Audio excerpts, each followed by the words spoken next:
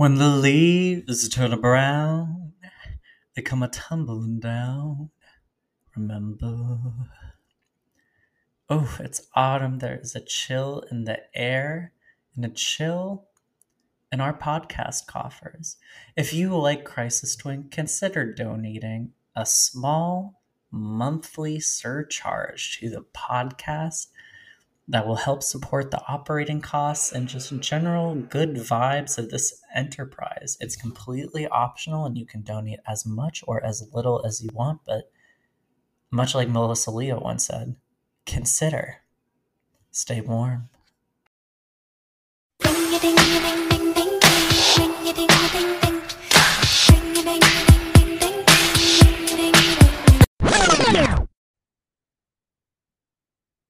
Circles and triangles now, but hanging out with your new girlfriend. So far from where we moved, I know cool. God, that song is like spreading peanut butter on your brain. I cannot believe her genius. Okay, so let's talk about Gwen Stefani for a second before I even introduce myself because it's just like the kind of day that I need to have.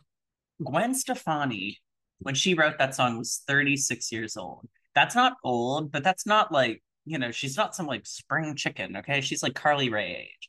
Now, to write a song that is both like mature, but also captures like a very youthful essence like that, like Jesus fucking Christ. And it is so catchy.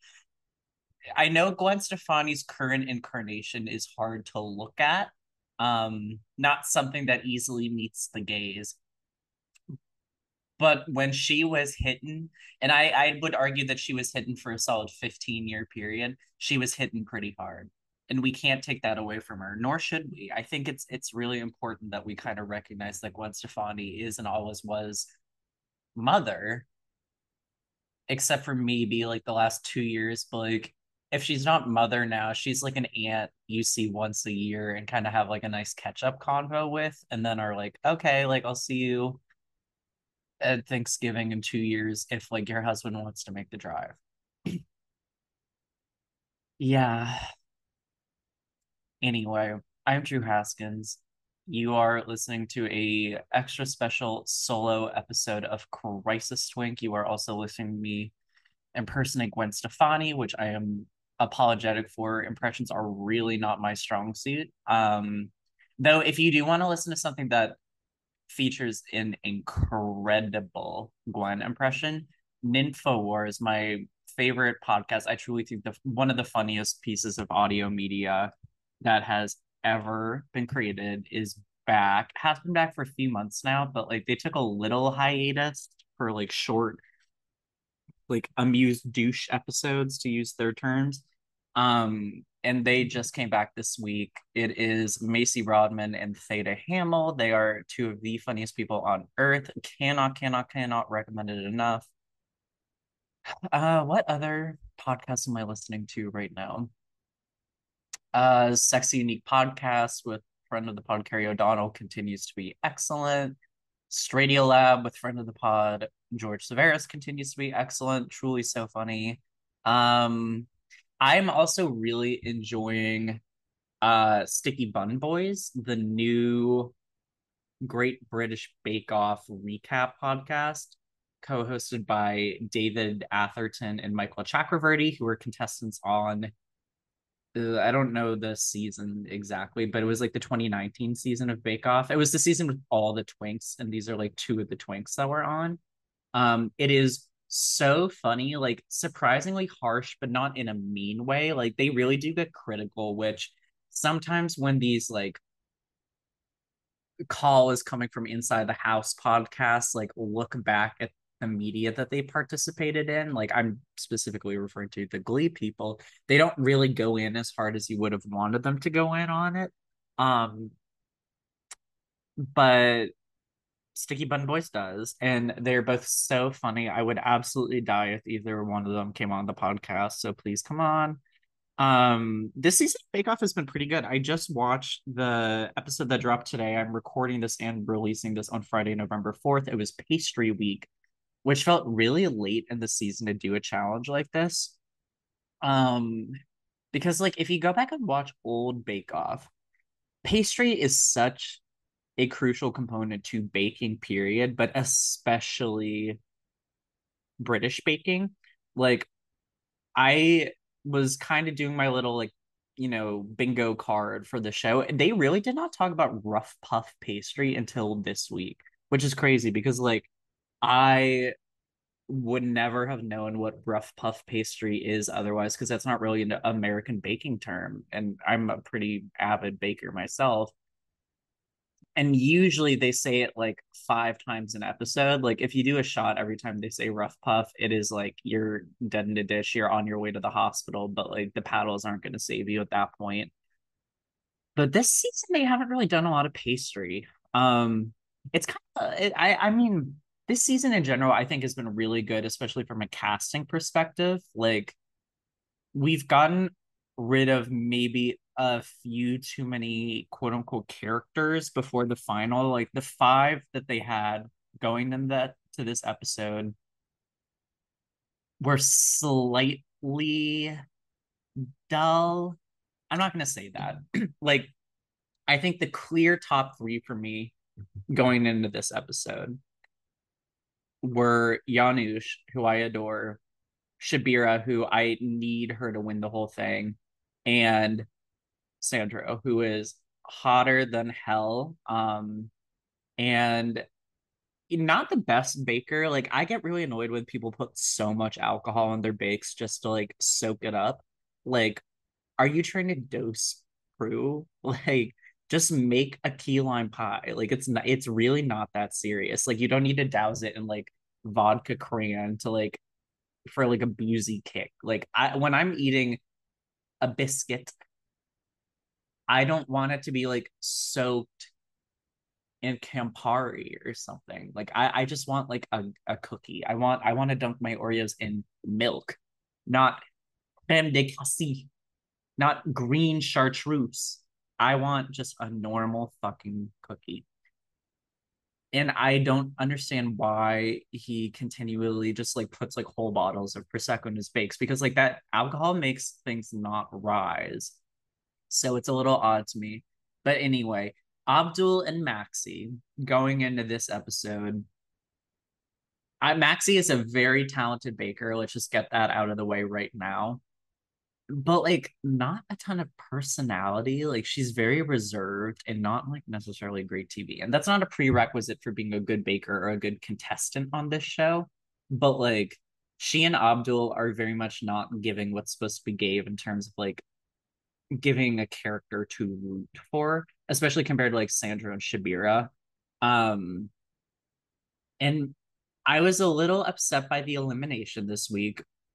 Spoiler alert, skip ahead like a minute if you don't want to hear who goes home. Maxie went home this week. And I was surprised because she's had 2-star bakers and has been consistently in the top this entire time. But this week was disastrous for her. And I cannot believe she made a giant globe out of phyllo dough filled with wet filling. Like you just know that's not going to work. And phyllo dough, like, I mean, the wettest thing you can put in phyllo dough is like syruped nuts, like a baklava. Like it doesn't stay crispy. It doesn't hold its shape unless it is very lightly moistened. And I was truly appalled by like the lack of foresight. And I get that she wanted to do something gonzo, but like you need to just use common sense. So I was bummed to see her go, but like it just wouldn't have gone any other way. And Shabira has now won Star Baker 3 weeks in a row, incredibly well deserved all the way through. I do worry that she is going to lose steam before the final because we've seen people like Steph or Stephen Carter Bailey, my sex god, um, just completely flunk it at the last minute. And I don't want that to happen, but if anyone could do it, it's Shabira. Like she is one of my favorite contestants in years. Like I always love like kind of the weird girl like Kim Joy in Ruby Bogal, Ruby Tando. Like I just all these people, I love them so much. So I hope she wins.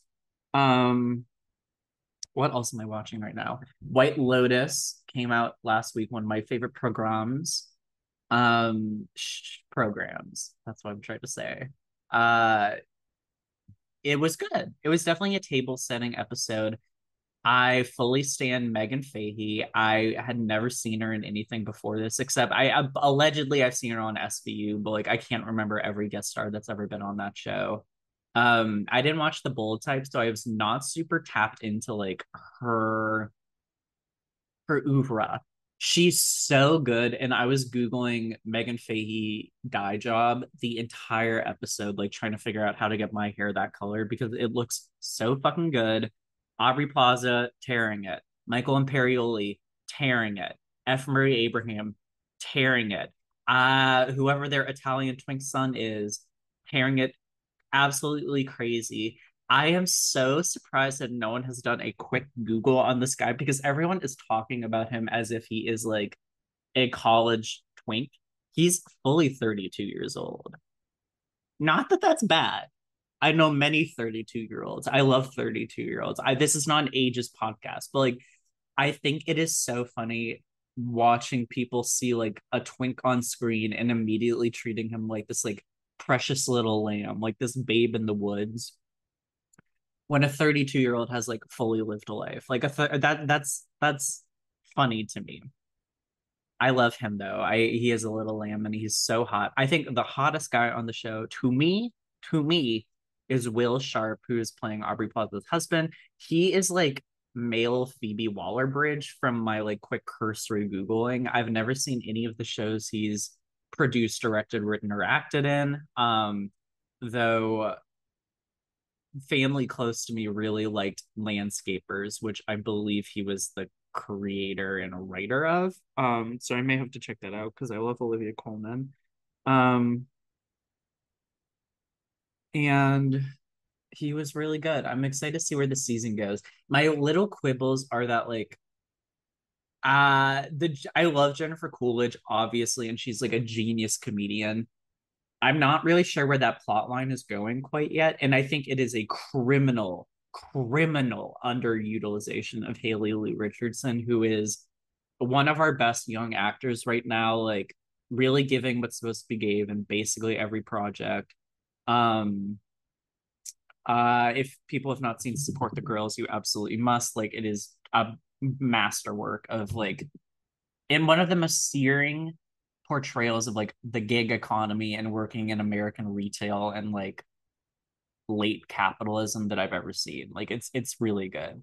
Um my one last note, Theo James. We need to talk about Theo James because he is obviously nuclear apocalyptic hot, eye searingly gorgeous man. I don't think this first episode. I was like, I've got my eye on you because he's not really acting boots down.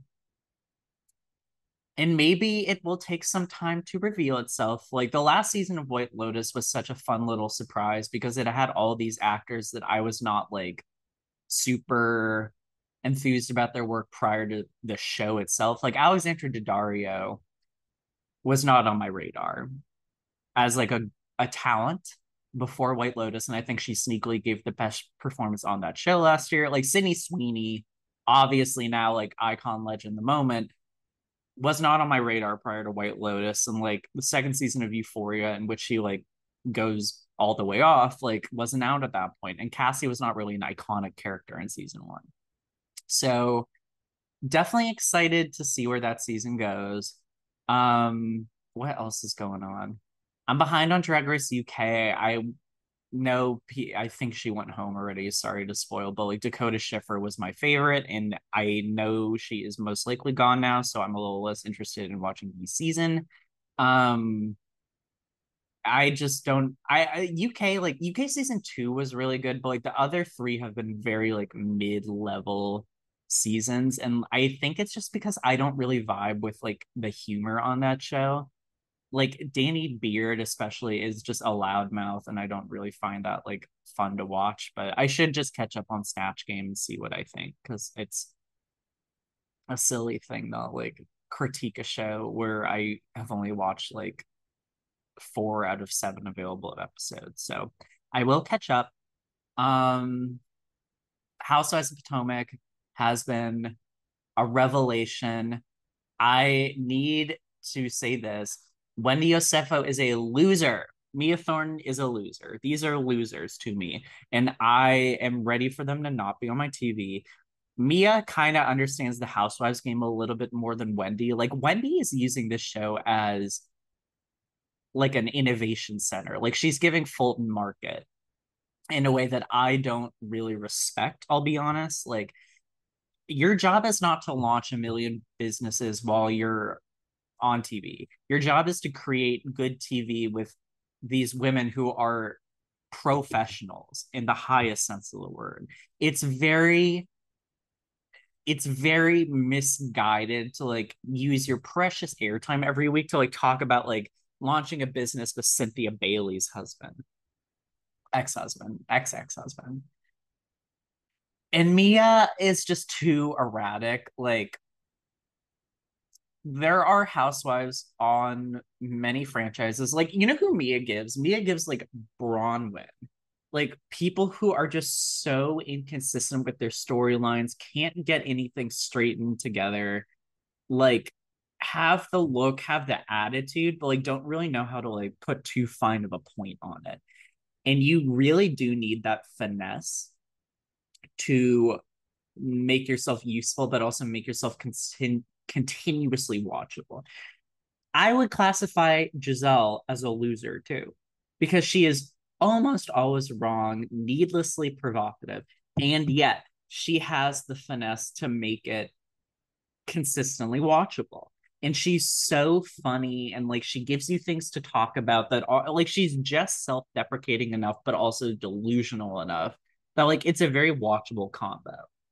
So even though she's always wrong and like drives storylines in way that I think are genuinely hurtful, like the like Chris of it all this season, I think is like very damaging and like waters down like actual, like sexual misconduct.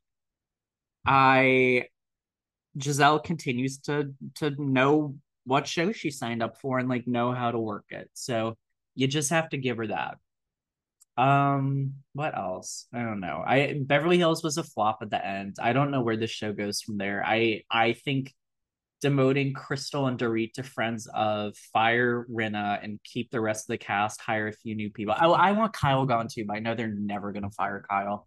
That is what should happen, but like it's clear to me that you need to build the show around Erica, Sutton, and Garcelle. Like those are the only three like genuine personalities that we have on that show right now.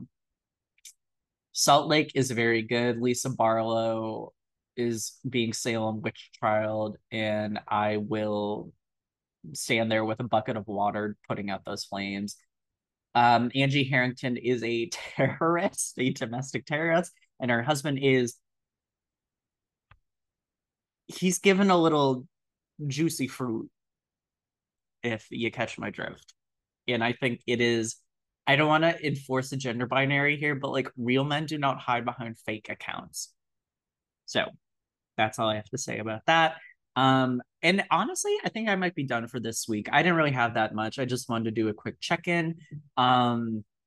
Next week, I will be on Girls Room on Tuesday the 8th with special co-host Julia Gray and special guest uh who do we have on next week? Oh, we have Spencer Fox from the wonderful band Charlie Bliss. That'll be great. And on Wednesday, two very special fan favorites return. Autumn Carter and Sam Zareba are back in the studio for a wonderful instant fan favorite, instant classic episode that we did record 2 days ago and talks about Halloween, but you will just have to eat it up, no crumbs anyway, because I had a weird schedule this week. You can follow me at FKPigs on Twitter, at Drew Haskins on Twitter with the two Z's, and follow at Crisis Room Pod on Twitter and Instagram for direct updates from the pod. And with that, I will see y'all next week. Ciao. Like what you just heard, go to the show notes and whatever podcast app you're listening to this on and click the donation link.